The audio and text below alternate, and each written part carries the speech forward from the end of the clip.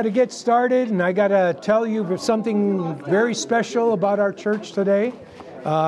Starting today, we have something very special happening at the information table, which you can get. It's called Project Food Pack. And this here gives you an actual shopping list of items you could put in this box, and then these boxes will be sent to families and children who are in need of food. I guess across the world. It's a ministry that had begun by one individual who started putting together some boxes on his own, sending them to places where people were impoverished, and suddenly it began to be, like nationwide. Anything else about that? Flip it over. Okay. On the back, make sure you get one of those flyers. It tells you how to pack it. You Yeah. have to buy these items. It'll cost about $10 for Yeah. the box. Yeah. And it tells you what you put in first and how to layer it so it all fits.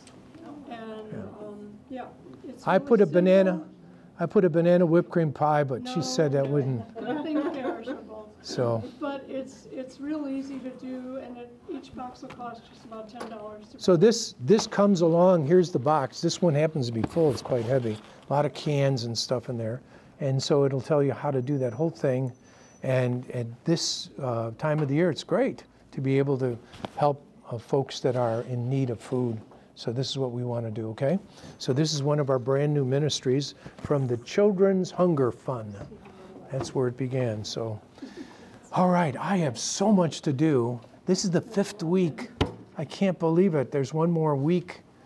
And I don't know if everybody's not betting on me finishing all the notes. So I don't know what that means. It must be that I have a reputation, So let me lead us in prayer, and then we will dig in and try to finish as much as we can. Heavenly Father, I am so thankful that you pursued reconciliation with us. When we were lost sinners, when we were alienated, your enemies, hostile even toward you, you graciously and lovingly provided for us a Savior to deliver us from the greatest enemy in the world, which is sin and death. And you provided for us a deliverance from sin's eternal condemnation and its dominance in our life.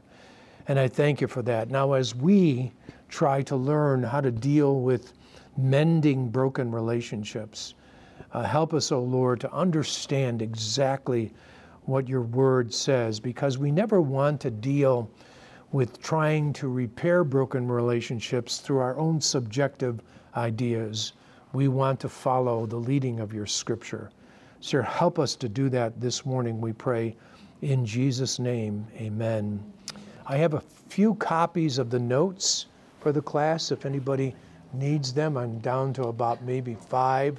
If anyone needs one, that's okay. When we began, we talked about what does reconciliation mean? And basically what it is, it's bringing back together relationships that have been damaged or harmed. And the Bible gives us the greatest example of reconciliation in God himself. Remember 2 Corinthians chapter 5, 18 through 21. We won't reread that again, but in that passage, we see God initiating reconciliation with us. And he does it through the provision of a sacrifice that is his Son, his precious Son, given in our behalf. And so that everyone who believes in him, repents of their sins and believes in him, is now reconciled with God. That means you have peace with God. Paul even says that in Romans chapter 5 and verse 1. Therefore, having been justified by faith, we have peace with God. Peace is the product of reconciliation. In other words, it's the absence of an adversarial relationship. It's coming back into harmony, and that's what we want to do here. So we learned that there were several components that were necessary for reconciliation to happen. The very first component we talked about, I kind of changed the title from confrontation to communication because confrontation sounds a little negative, but it requires that there's a person-to-person meeting. that you're never going to be able to reconcile from afar. I think some people hope that that happens, but sometimes the nature of the conflict can be so caustic that there is no other way to do it than to get together person to person and deal with this matter. With one person being willing to recognize if they have sinned against another person, that they truly have done that, and they're willing to repent of that and ask for forgiveness, and the other person willingly extends forgiveness. That would be ideally what you hope for. After that, we talked about contrition. Contrition, it's on page, let me give you the notes so you can look at it. I used an old Catholic term there because what it really means is godly sorrow. It's a godly sorrow that leads to repentance. So in other words, if there's ever going to be reconciliation, reconciliation is a transaction between two people. You have to have one who's willing to forgive and one who's willing to recognize and take the blame, the fault, if you will, for the sin that occurred. And so repentance is critical. We talked about that in your notes there on the bottom of page 4. You have the notes that deal with worldly repentance versus godly repentance. Worldly repentance is somebody who says, yeah, I'm sorry, but he or she is really just concerned about being caught and the consequences of being caught, but there's no real change of heart or mind or lifestyle. And matter of fact, a worldly repentant person is somebody who wants to negotiate how you repair this relationship instead of saying, listen, I broke it. Whatever I need to do, I will do it. So there's a difference between godly sorrow that produces repentance. That is a sorrow that comes from God. But one of the things we're going to learn today is because we were so spiritually dead, even repentance has to be granted to us from God. We'll see that as we go on. It's very interesting. And then the third thing that we talked about, the third component, and this is just a review thing, is confession. Confession, we talked about that. If you want your fellowship with God to be restored, the Bible tells you in 1 John 1:9 that if you confess your sins, He is faithful and righteous to forgive you of your sins and to cleanse you from all unrighteousness. Now somebody might say, wait a minute, I always understood that when a person entrusts the salvation of their soul to the death and resurrection of Christ, they are forgiven of their past, present, and future sins. And that is true. Theologians refer to that as your positional forgiveness. You stand forgiven positionally in the presence of God. But then there's something called parental forgiveness. In other words, God is your father, and as His child, if you disobey Him, you need to confess not to get saved, you are saved. Not to get justified, you are justified. But for the relationship between you and God to be in good order. I understood when I was raised in my home that if my father told me, I want you to cut the grass, and I ignored that when he would come home, I could not walk up to him and say, hey, Dad, give me $20 and can I use your car? You say, why not? Because the relationship was not in good order. I needed to acknowledge that I disobeyed his mandate. He asked me to do something, and I didn't do it. So that's why we confess our sins as believers. It's not because we're trying to get saved again, we are saved. It's not because we're trying to get forgiven, past, present, and future, we are forgiven. But rather because we are in the family of God. And being in the family of God, when we disobey God, we have a tendency to fracture or hurt that relationship between you and the Lord. And then we started forgiveness. That's where we were last week. And remember what forgiveness is. That's the next component. Forgiveness. Forgiveness is really releasing someone from a debt that could be justly extracted from them. On page 5, right under forgiveness, there's some true and false questions, and there's a definition. It's releasing someone from a debt that could be justly extracted from them. Now, one of the things that we learned too last week is that our model for forgiving other people is God and how He has forgiven us. Take a look on page 6 of the notes. There are 2 verses highlighted in red from Ephesians and Colossians. Ephesians 4:31, 32 says, "Let all bitterness and wrath and anger and clamor and slander be put away from you, along with all malice. Be kind to one another, tender-hearted, forgiving each other." Now watch this, "just as God in Christ also has forgiven you." So he becomes our pattern. He says it again, Paul, in Colossians 3:12 through 13. "So as those who have been chosen by God, holy and beloved, put on a heart of compassion, kindness, humility, gentleness, and patience, bearing with one another and forgiving each other, whoever has a complaint against anyone, just as the Lord forgave you, so also should you." So your pattern in forgiving is the pattern that God has established. So the best question to ask is this: how then did God forgive us? So that's what we're going to do. I'm going to kind of give you some thoughts that I had taken from the scripture, and then I'm going to quote Mr. Chris Barnes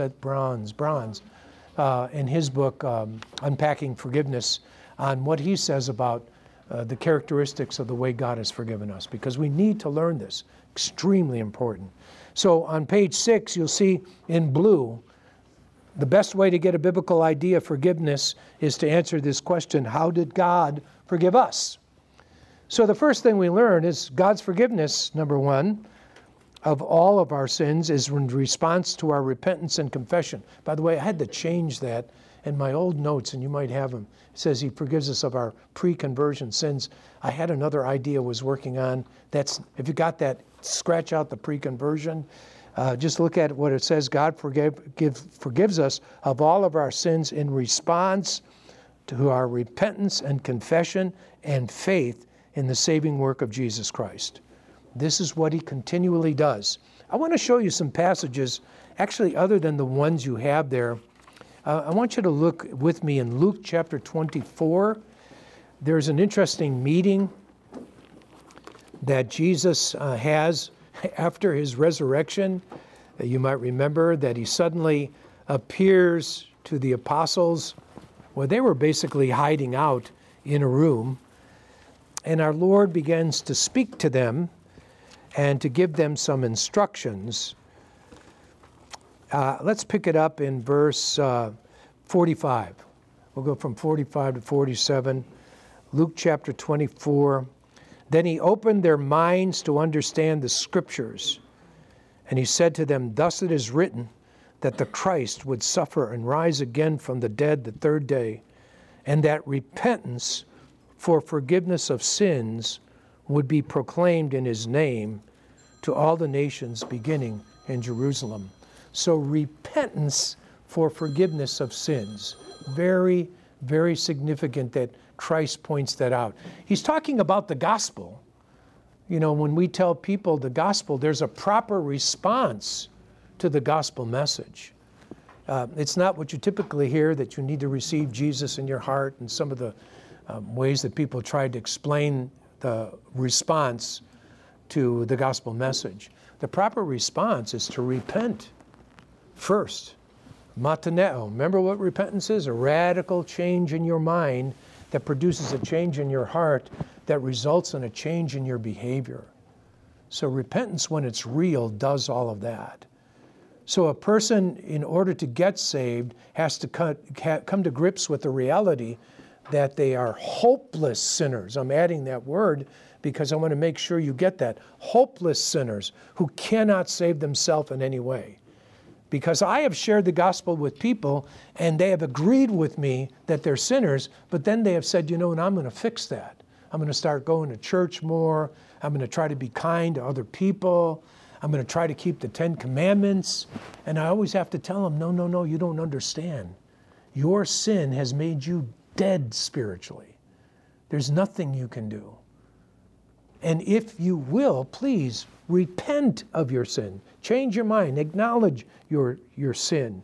Take full responsibility before God in that. And then put your trust, place your total trust in the death and resurrection of Christ, and you will be saved.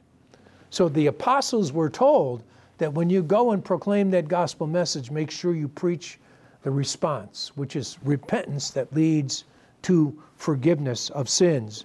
Another passage that I want us to look at, let's see. Take a look in Acts chapter 2. Acts chapter 2.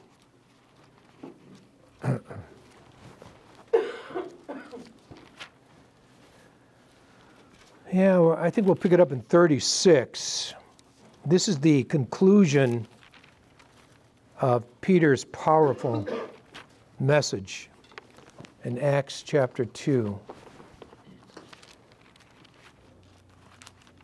He gives this wonderful message that gives evidence that Christ is who he claimed to be. And he talks about the death of Christ. He talks about the miracles of Christ first that pointed to the reality of his identity. Then he talks about the death of Christ, and then he talks about the resurrection of Christ, and then he talks about the ascension of Christ, and he's bringing every one of those details of the redemptive ministry of Jesus up because he wants the proper response, and he gives us the proper response in verse 36. Therefore, let all the house of Israel know for certain, that God has made him both Lord and Christ, this Jesus whom you crucified. Wow. He's talking to people, that gathering of Jewish people that were in the city of Jerusalem on the day of Pentecost. 50 days earlier, many of those people that were gathered and hearing Peter's sermon now were a part of the group that were yelling, "Crucify him! Crucify him!" And now they hear this powerful sermon by Peter. Peter is now indwelled with the Spirit of God, and this powerful message cuts them to the quick, cuts them to the heart, because he says, guess what? He is Lord. God made him Lord. By the way, that's why you don't get to make him Lord. You know, some people say, I'm saved, but I haven't made Jesus Lord yet. Well, it's not your job. It's already been taken care of. He is Lord. He is the sovereign one. He is the one who has the right to reign in your life. He's the one who, when he gives a command, he should expect obedience. He's Lord. And he is the Christ. And so what was the response? Take a look at verse 37. Now when they heard this, they were pierced to the heart and said to Peter and to the rest of the apostles, "Brethren, what shall we do?" Let me tell you, if I was a part of the crowd that was yelling, "Crucify him, crucify him," and then I heard this powerful sermon, and I realized that I was complicit in the death of my own Messiah, I'd be cut to the heart. Cut to the heart is that deep feeling, sort of almost like terror. It reminds me of the days when I was with my brothers, and we had an attic bedroom in Chicago, and we were fighting on bunk beds, on the top bunk bed. And we were just rocking and rolling, fighting like crazy. I always got beat up the most because I was the youngest one. So I was more or less the thing that they threw, But we were fighting and rocking, and suddenly we knocked over the bunk beds and they crashed on the floor. What we didn't know is in that home in Chicago, they had plaster ceilings. So my dad was in the kitchen and plaster was falling on him. And then I heard his footsteps coming up the steps, and I was cut to the quick. I was pierced in my heart because terror and anticipation of death was in the air.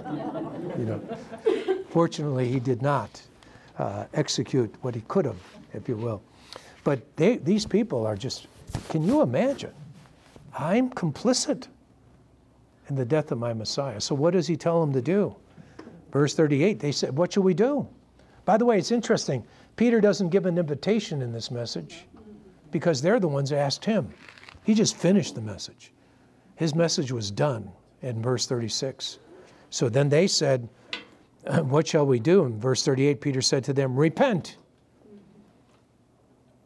And each one of you be baptized in the name of Jesus Christ for the forgiveness of your sins, and you will receive the gift of the Holy Spirit. The Jews understood what it meant to be baptized was not a contribution to their salvation. It was an outward expression that they had repented and believed in Jesus. So he says, do this Repent. Change your mind about your sin. Recognize your sin. Take full responsibility for it. And then the end result would be that you will be saved. Another sermon, Acts chapter 3 and verse 17. Acts chapter 3, verse 17. Once again, Peter is the guy proclaiming this. Verse 14, let's begin there. But you disowned the holy and righteous one. Again, he's talking to the Jewish people. So he's indicting them, rightfully so. But you disowned the holy and righteous one and asked for a murderer to be granted to you. Remember what happened on that Good Friday? Who did they want released? Barabbas, not Jesus. He said, so this crowd is a part of that same crowd that we talked about earlier. Verse 15, but put to death the Prince of Life, the one whom God raised from the dead, a fact of which we are witnesses. And on the basis of faith in his name, it is the name of Jesus which has strengthened this man whom you see and know, and the faith which comes through him has given him his perfect health in the presence of all. They're talking about him healing the lame beggar who was in front of the temple. A brilliant, brilliant act because everybody knew the lame beggar. You know why? The lame beggar was there how many days? All the time. Because that's the only way he could sustain life, is based on the charity of the people entering the temple. So they knew that this guy was lame, but now, this guy's like some kind of charismatic guy running around the temple, running, shouting and praising the Lord, and they're wondering what in the world happened. So he's explaining, hey, he's been made well on the basis of faith in the name of Jesus Christ. Verse 17, and now, brethren, I know that you acted in ignorance, just as your rulers did also.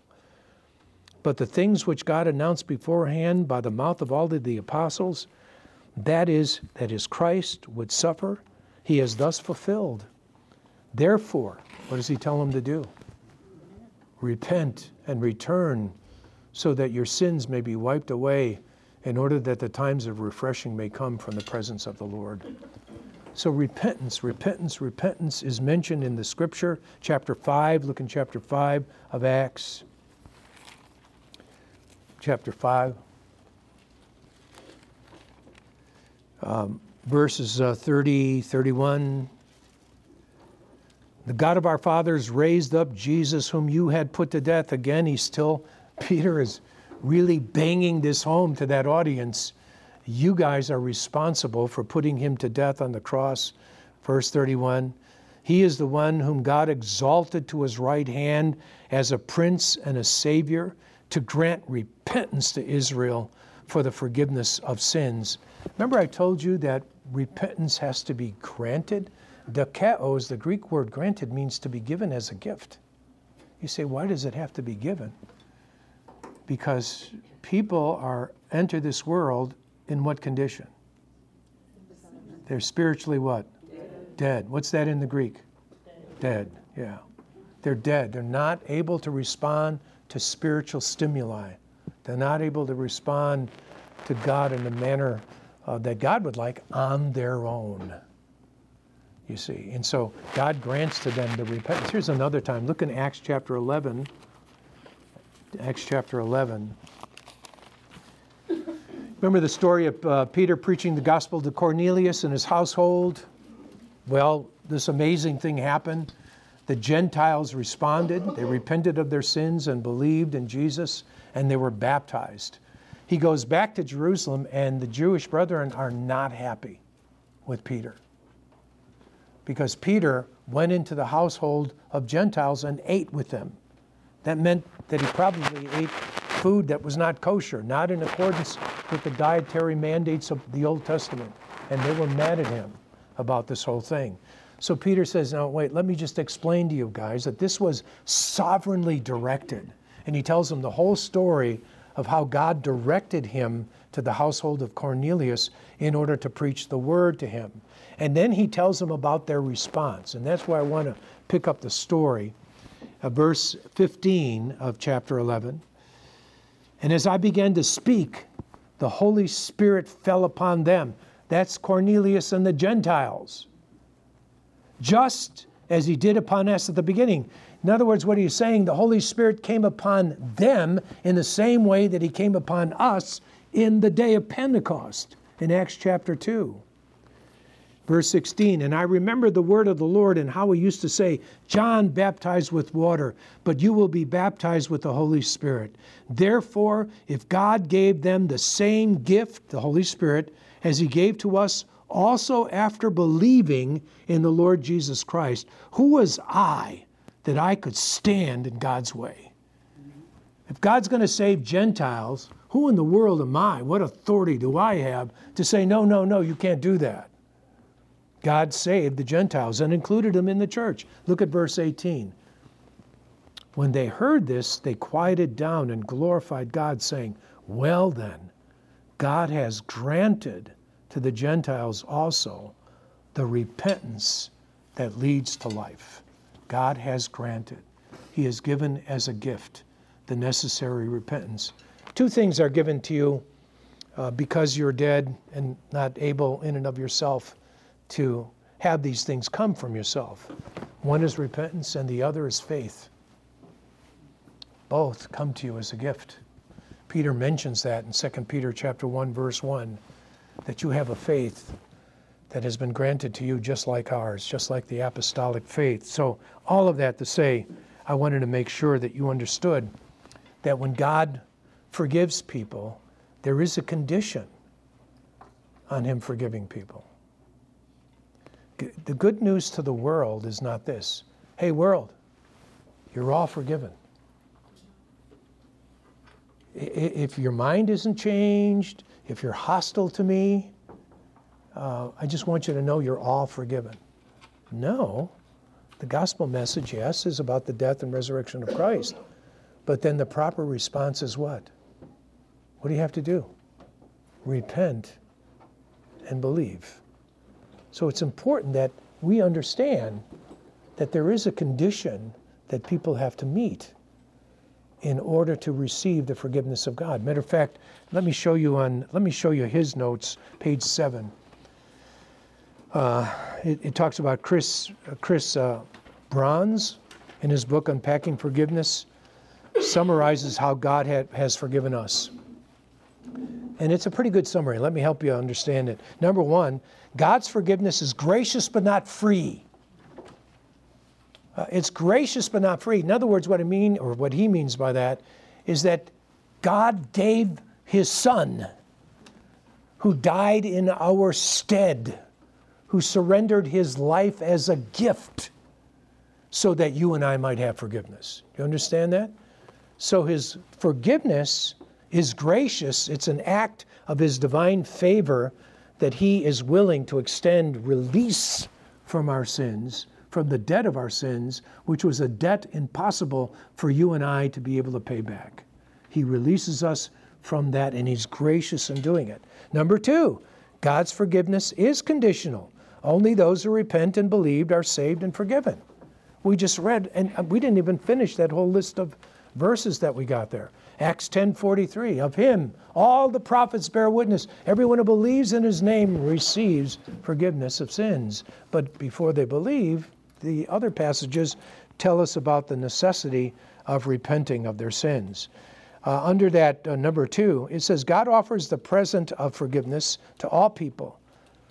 God offers the present of forgiveness to all people. Does that mean that all people are forgiven? Do you understand that? No. Why not? They have to repent and they have to believe. And so that's a clear fact. Number 3, God's forgiveness is a commitment. When God forgives us, he makes a commitment that we are are pardoned from our sin and that it is no longer counted against us. Wow. It's true. Take a look in Acts chapter 10, just to give you an example. I'm sorry, Hebrews chapter 10.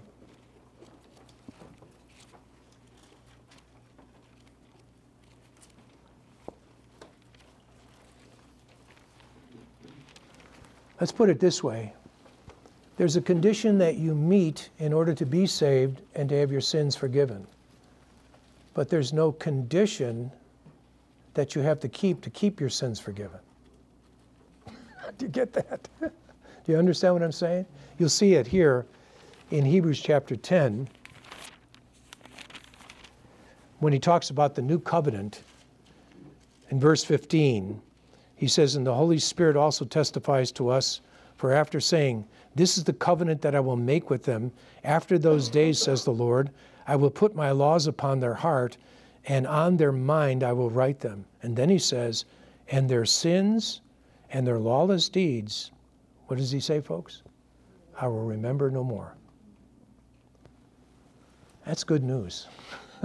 And then he says after that, "Now where there is forgiveness of these things, there's no longer any offering for sin," because the offering has been made in the person of Christ. Securing our forgiveness was costly for God. It was the giving of His Son. But once we have obtained that forgiveness, having repented and believed, your sins and your lawless deeds are not remembered anymore. Now you and I have a problem with that. I mean, in the sense that we remember, we all have our history books. We know of some of the things that we're terribly ashamed of. But God says no. And it's not that His omniscience gets short-circuited. God knows everything. He doesn't remember your sins unto judgment. That's what this means here. It says He doesn't remember your sins. He doesn't remember them unto judgment. That's why Paul could write, "Therefore there is no condemnation for those who are in Christ Jesus." Because God does not remember your sins unto judgment. That's really critical. Take a look in Psalm 103. Psalm 103.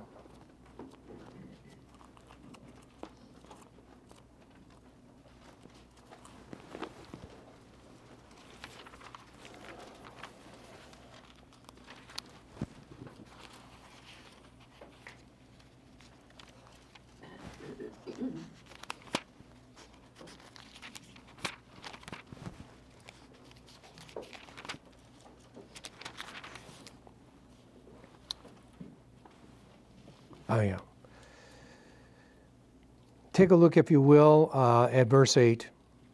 "The Lord is compassionate and gracious, slow to anger and abounding in loving kindness. He will not always strive with us, nor will He keep His anger forever. He has not dealt with us according to our sins, nor rewarded us according to our iniquities." By the way, that's a great definition of the concept of mercy. He doesn't treat you as your sins deserve, you see. And then verse 11, "For as high as the heavens are above the earth, so great is His loving kindness toward us, those who fear Him. As far as the east is from the west, so far He has removed our transgressions from us." Just as a father has compassion on his children, so the Lord has compassion on those who fear Him. So He separated our sins. And so He does not take your sins into account for the purpose of judgment. So God is very forgiving. By the way, I don't know if I had that on the other page. Let me see. I flipped these pages over. Yeah, on the bottom of page 6, this is one of the reasons that Ken Sande, in his book on reconciliation and restoring relationships, The Peacemaker, remember The Peacemaker? I think that's the title of it. On the bottom, he took from what he learned from the scriptures and talked about, well, then how do we interact with people once we've forgiven them, once we have forgiven them? Since God says, listen, their sins and lawless deeds I will remember no more. As far as the east is from the west, I have separated their sin from them. So how should we react to people? And he gave these little practical guidelines on the bottom of page 6. He says, Ken Sande summarizes 4 promises we should make upon forgiving others who have repented of their sins against us. Number 1, I will not dwell on this incident. I will not bring this incident again and use it up again and use it against you. I will not talk to others about this incident. I will not let this incident stand between us or hinder our personal relationship.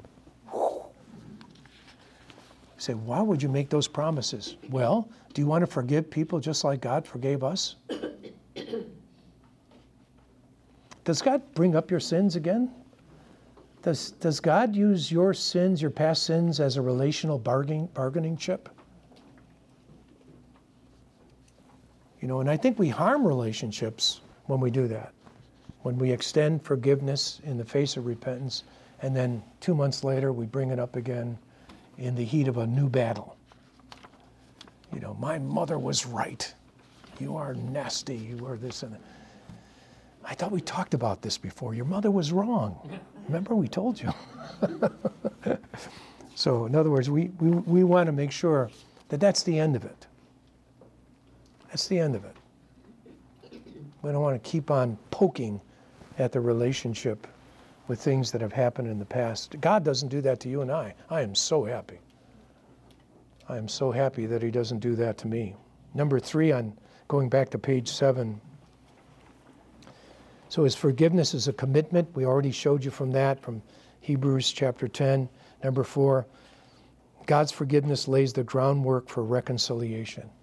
You can't achieve a harmonized relationship without repentance, without a willingness to extend forgiveness, and without repentance. You can't achieve a harmonized relationship. It's impossible. So some people, Dr. Stewart said, some people believe in what is called unconditional forgiveness. I'm going to, because of the sake of time, I want us to go to the second paragraph because he gets more into definition of it. Unconditional forgiveness declares a person forgiven who has not yet recognized their sin and who believes that they have not sinned against you. They may even believe that you sinned against them. Unconditional forgiveness chooses to forgive without the offending party acknowledging that they have sinned against you and have not repented of their sins. That's an unconditional forgiveness. Now, the problem that we have with that is that our forgiveness is to be followed. Who's the model? Who's the model for the way we forgive people? It's God. Take a look in Luke chapter 17, 3 and 4.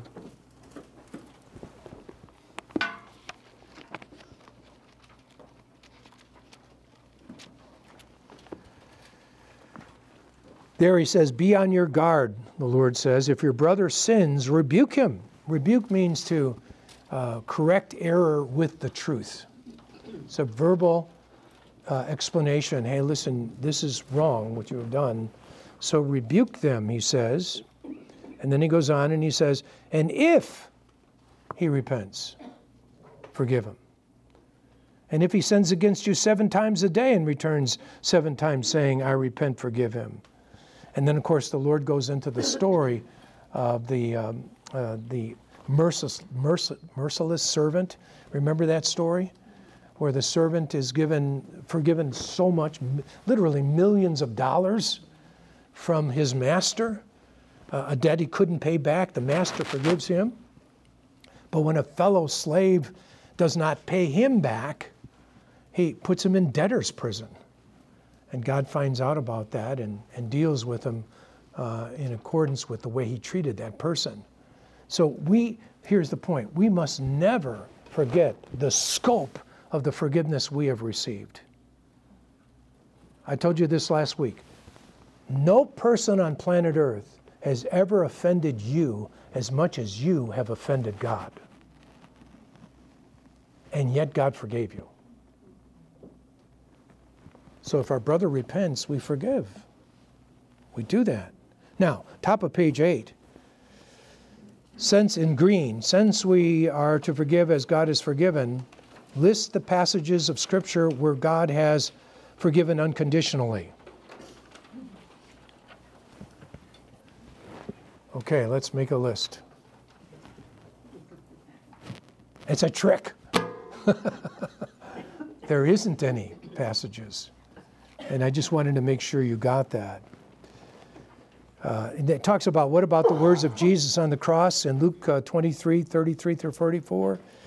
It seems like it's unconditional, but it was a prayer. Remember, he says, Father, forgive them, for they know not what they do. It was a prayer request. It wasn't a pronouncement. Christ was not declaring them forgiven. He said, Father, forgive them, for they know not what they are doing. And if you read on, he was praying that they would be forgiven. And some 50 days later at Pentecost, many of them were forgiven because they what? Repented.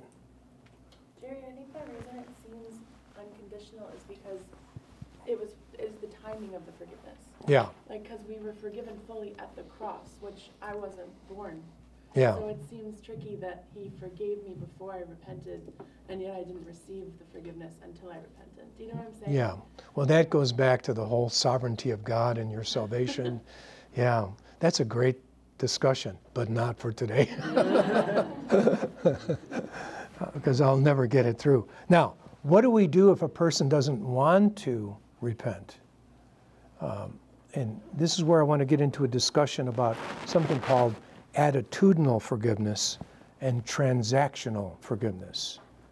Attitudinal forgiveness and transactional. Ken Sande in his book there, you see where it's the blueprint? Thank you, Cindy, for putting all these little color things. It was a great... Yeah. Some of you may have thought, well, surely Pastor Jerry designed these sheets with the color and stuff in it. Well, no. I did not. No, you did not. Okay, well, you were right. Yeah. But under that blue thing, where it talks about the components of forgiveness, attitudinal, positional, and transactional, Ken Sande in his book, The Peacemaker, explains that forgiveness can be approached as a two-stage process. The first stage requires having an attitude of forgiveness, and the second, granting forgiveness. Having an attitude of forgiveness is unconditional and is a commitment you make to God. Sande goes on to explain, granting forgiveness, however, is conditional on the repentance of the offender and takes place between you and that person. You might also distinguish these two stages as positional and transactional forgiveness. So in other words, attitudinal forgiveness is you have already made a commitment as a believer to forgive people based upon the vast scope of the forgiveness that you have gotten from God. So you have made a commitment. You should, as a believer, you should be committed to forgiving people. That's the attitude. It's the commitment. It's the disposition. Your heart is ready to forgive.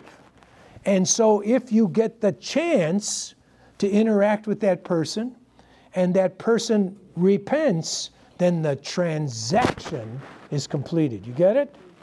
So you must have the attitude of forgiveness, which is a willingness always to forgive those who offend you.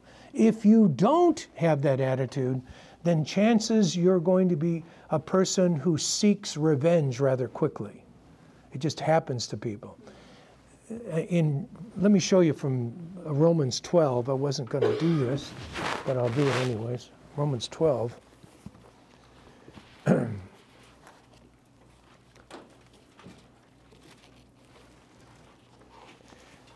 Paul was writing about, remember when I preached the sermon on the consecrated believer about presenting yourself totally to God as a living sacrifice, separating yourself from this fallen world, and having your minds transformed by the renewing of the Scripture so that you know what the will of God is? Well, the rest of the 12th chapter, Paul is talking about, well, what does that look like when you're a consecrated believer?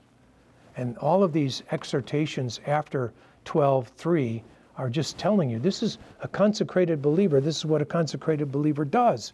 And he says, and I wanted to get this last part over here, where he says in verse 17, never pay back evil for evil to anyone. Respect what is right in the sight of all men. If possible, so far as it depends on you, be at peace with all men. Did you see that? As far as it depends on you. Paul understood that your only control is over you. You can't control everybody. So if you desire to reconcile, you should, no matter what, try to reconcile, but sometimes you can't. And then he says in 19, never take your own revenge, beloved, but leave room for the wrath of God, for it is written, vengeance is mine, I will repay, says the Lord. So for the consecrated believer, the caustic emotion of vengeance should never, never be in their heart. You say, why? Because vengeance belongs to who? God. Doesn't belong to you. Well, you say, why doesn't it belong to me? Because you and I, in vengeance, frequently go way beyond justice in the exerting of our vengeance. Not too many years ago on Highway 40, a man was cut off by a woman and on Highway 40, and he got extremely angry and vengeful, followed her closely behind her car, eventually tapped her car, knocked her into the mid part of the highway. The car flipped over and killed her. This is why vengeance doesn't belong to you. You slap me, I shoot you. That's not justice. Do you understand?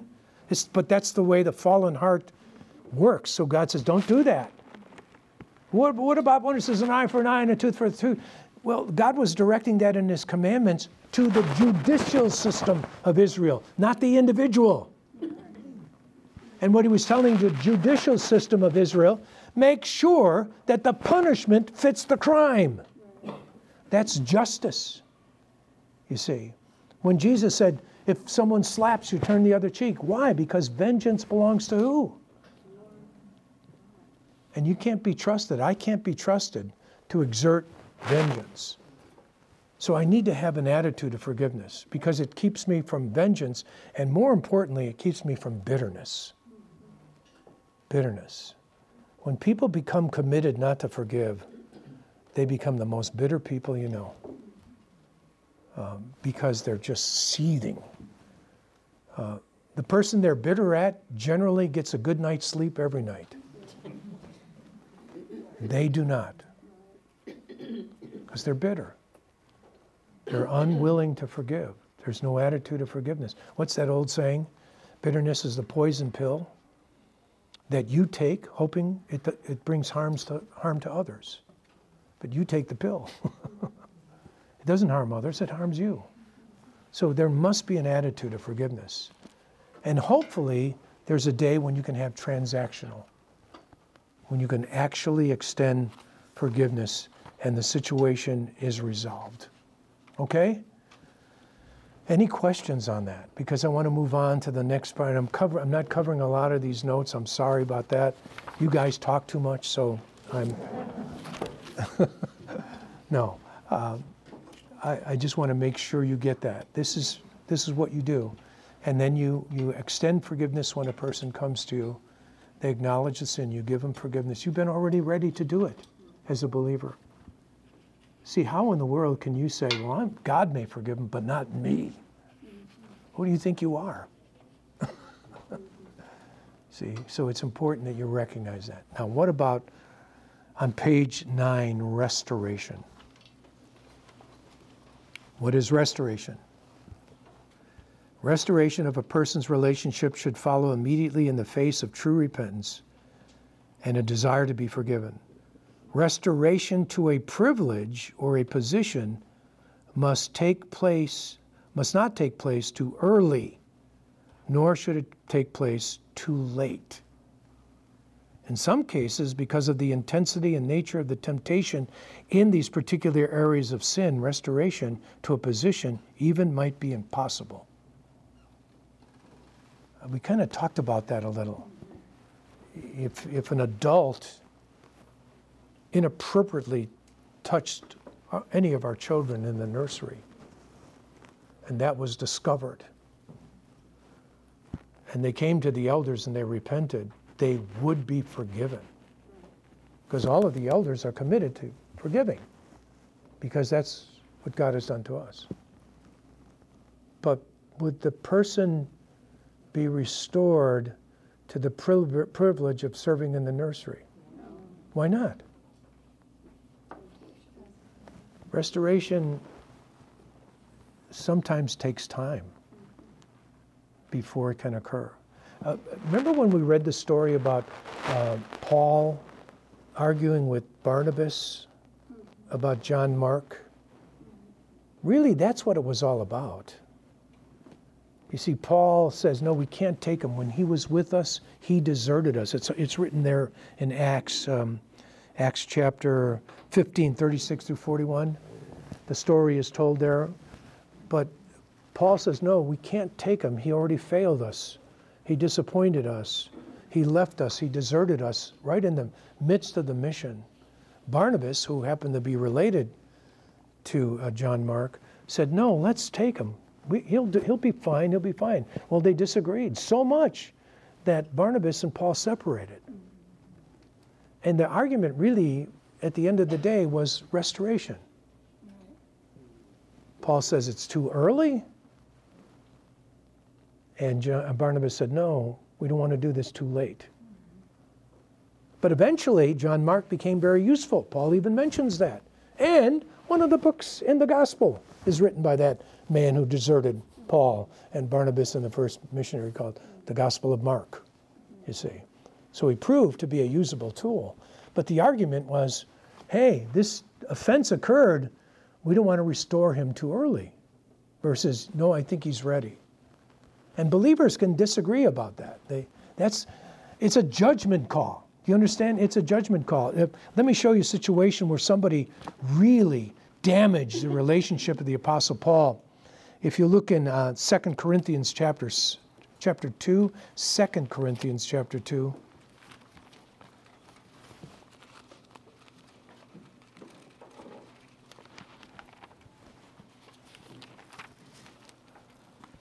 Second Corinthians chapter 2, verses 6 through 11. Let me give you the background. There was an individual who was working hard at disenfranchising Paul from the Corinthian church.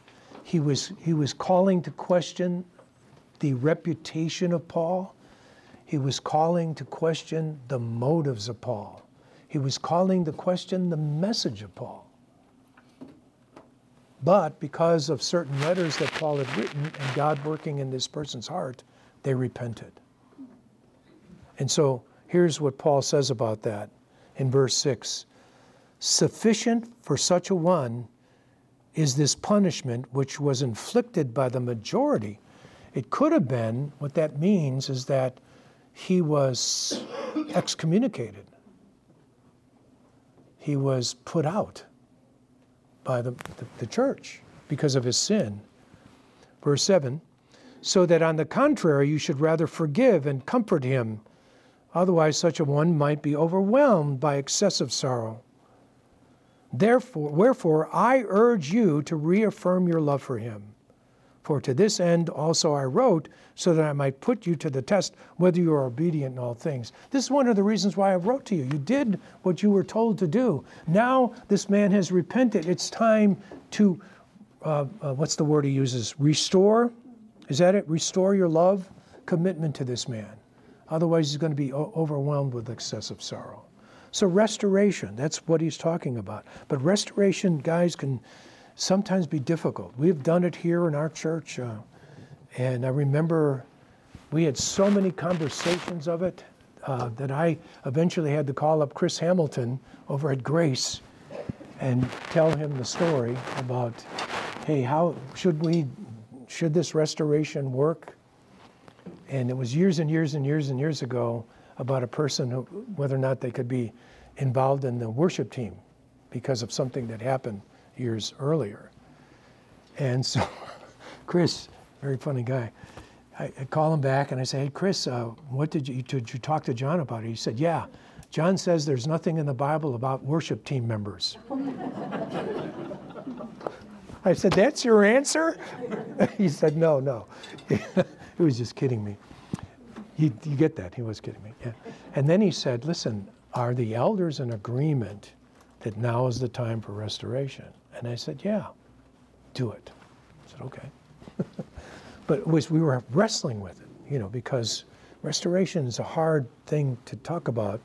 And in some cases, you're not ever going to be restored. You're not ever going to be restored because there's something, I believe that about my position. Remember I told you that if I ever was unfaithful to Cindy, even though I might repent and repent before all of you, I think I basically lost in you the ability to teach you with an open heart. Do you understand that? So it might be impossible for me to be restored to that position. But it's a judgment call. Restoration is a judgment call. And it sometimes needs a lot of prayer and a lot of counsel. But you also can't avoid it. You don't want to crush a person's spirit. You don't want to, put a plague upon them, that they're never going to be usable in the kingdom of God.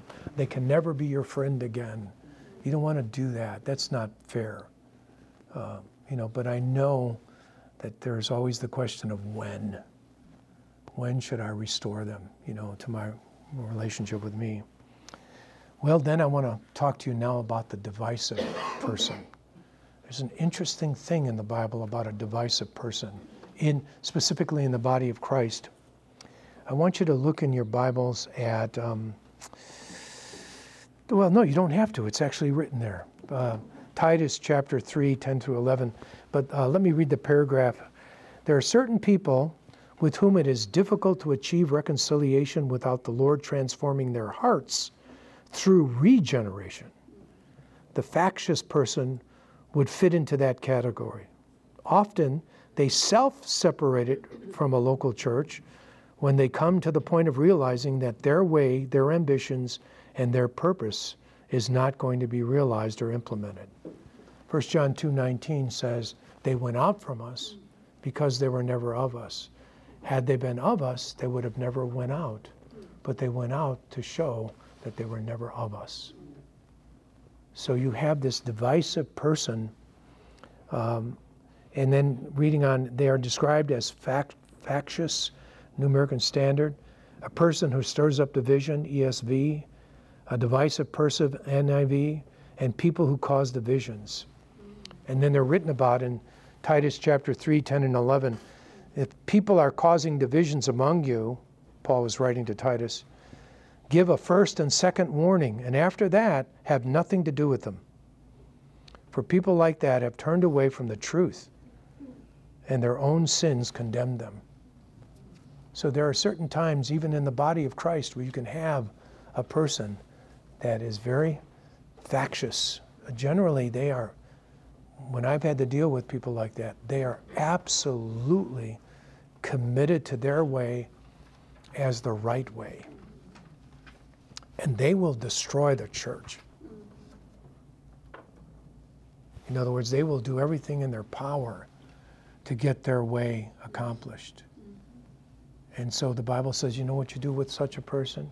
You warn them once, you warn them twice, you separate from them, you see. And that's, what that means is that sometimes reconciliation becomes impossible in this life. It becomes impossible. We wish it was always possible, but sometimes it becomes impossible with people. Okay, long ago, my friend Dave, your husband, asked this question. What if the offending party shows no interest in reconciliation? That should be on your next sheet. Does everybody have that? Uh-oh, Cindy's got them. You didn't pass them out. I didn't pass them out. Which one do you want? Two. The first one, that one on that side.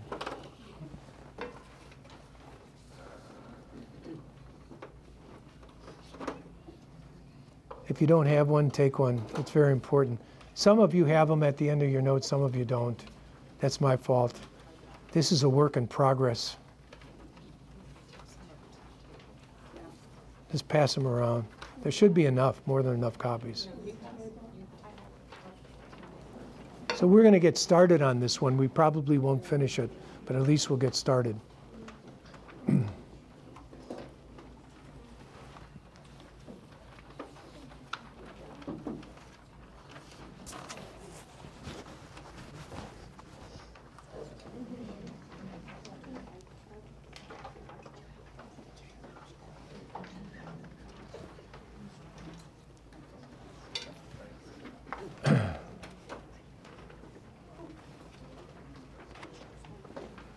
Okay, if you got them, there's something in green. There's an observation that I made after all the years of doing biblical counseling, and I wrote it there at the top, in the context of interpersonal conflict, the person who demonstrates an attitude of indifference or ambivalence about reconciliation tends to have the greater control over the terms of reconciliation. However, true reconciliation is not accomplished by relational manipulation. What I mean by that, I've seen it. I've seen people say, I don't care, either way. I'm just tired of this. No, I mean, whatever he wants to do, whatever she wants to do, I don't care. I've given up. And so they're sort of ambivalent. They're sort of acting as if they're indifferent.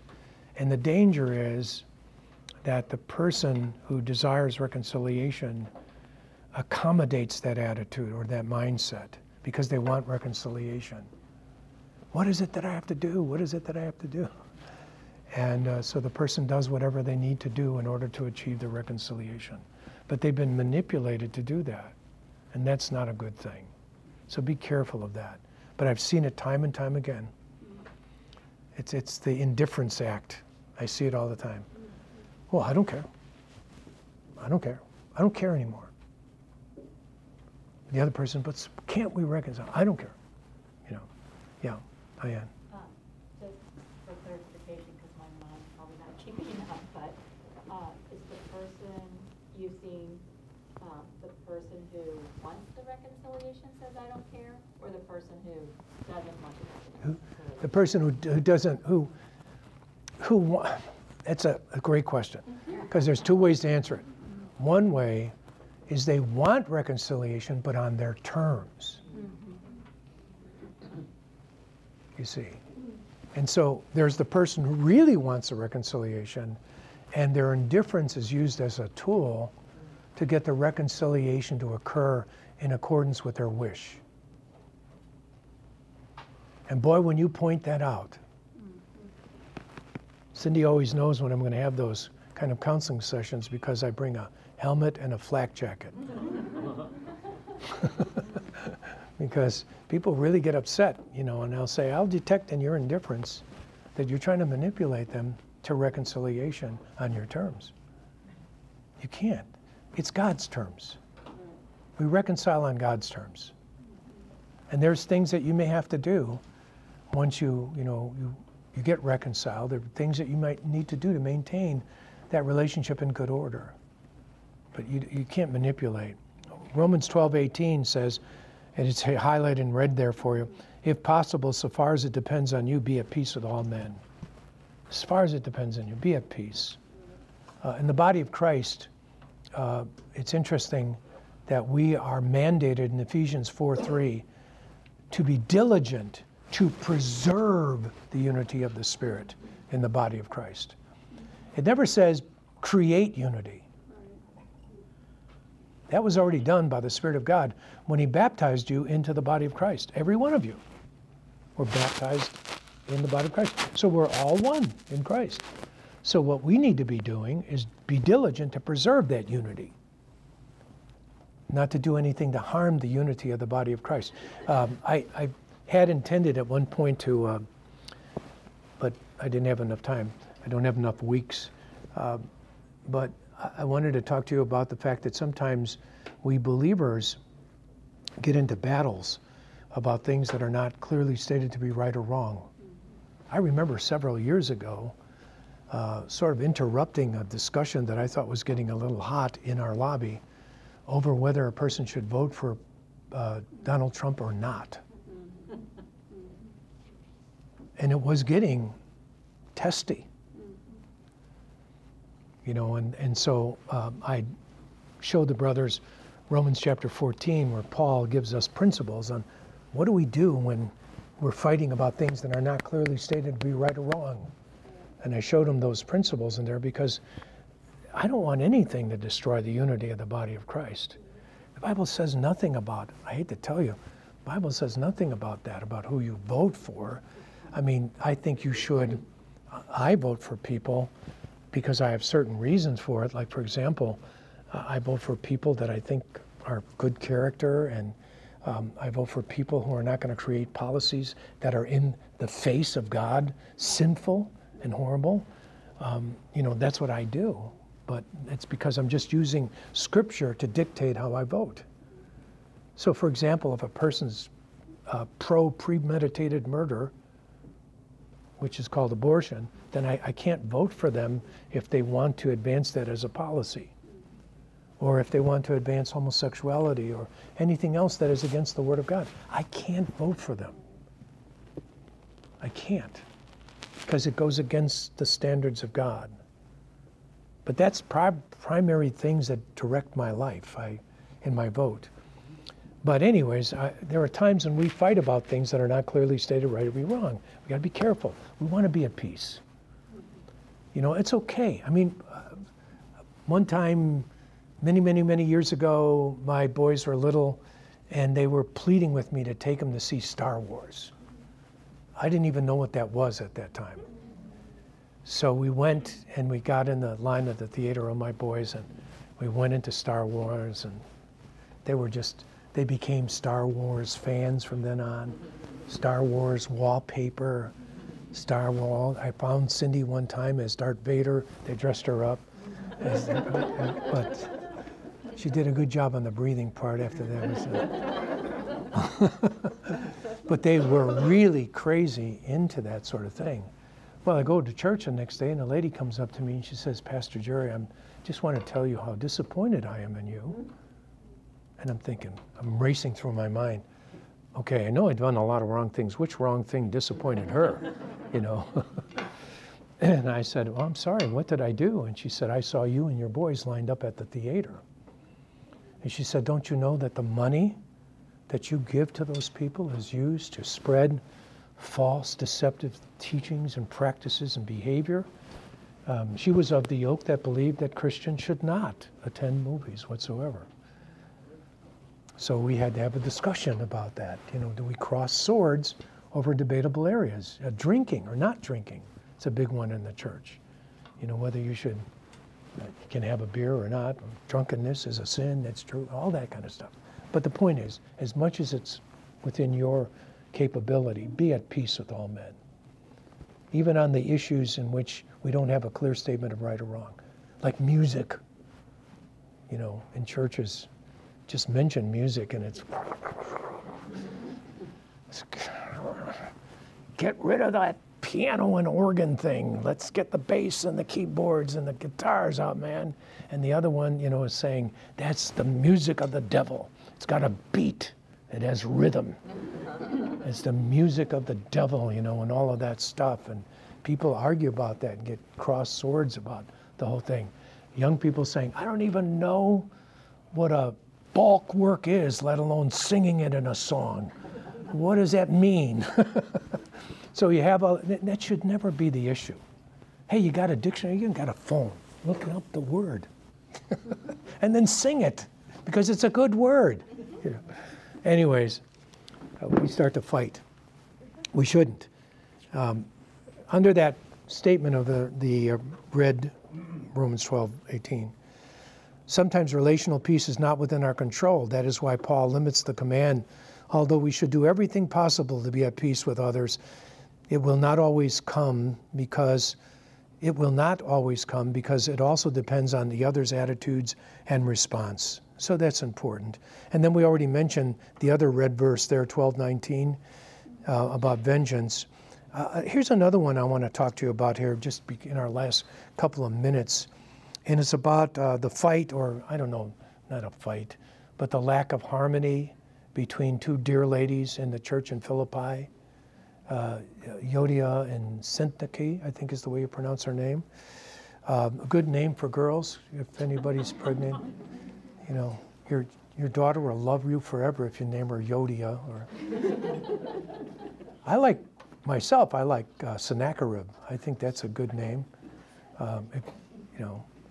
So if you ever want, I've got plenty of names for you, all biblical, But anyways, if you look at that passage in Philippians, well, it's there in red. Philippians 4:2-3, Paul says, I urge Euodia and I urge Syntyche to live in harmony in the Lord. Indeed, true companion, I ask you also to help these women who have shared my struggle in the cause of the gospel, together with Clement also, and with the rest of my fellow workers whose names are written in the book of life. So what he is saying here is very interesting. This is not, neither one of these women was committing a sin that was worthy of church discipline. You say, how do you know that? Because Paul doesn't fool around with that. In 1 Corinthians chapter 5, when a man was sleeping with his mother-in-law, what did he tell that church to do? You better discipline them. But obviously, this must have been some sort of disagreement between these two ladies that is not of a sinful nature. Maybe it was a disagreement about how best to serve the church. We don't know. What's the best study to bring the women through? But whatever it was harming the harmony. And so he is saying to his friend here that help them out. He calls them true companion. Help them out so that they can restore the harmony. So get involved in that sense so that you can make sure that this issue, which is not right or wrong biblically, but whatever it is, it's causing a sort of harm to the harmony of the body. So I'm asking you, take a role in trying to bring that together. And that can happen. That can happen. I mean, at one time I was the elder of the women's ministry. I was always amazed at how much that can happen. But it happens with men too. It's over methods. We cross swords over methods. Personal preferences. We cross swords over personal preferences. And we shouldn't. We should never in any way ever harm the unity of the body of Christ with things like methods. Dr. Lutzer used to tell me all the time, methods are many, principles are few. Methods are always changing. Principles never do. So there's always going to be changes of methods, and so we shouldn't fight over that. Wow. So there's a lot to read. Next week, we're going to deal with some practical tips on how to deal with conflict. So we should have a pretty good discussion. And then also next week, I would like to provide some time for you to ask any questions on this. You know, I can't counsel you in front of everybody, so don't say, my husband and I, and give this whole story, especially if your husband isn't here. All right? Thanks for being here.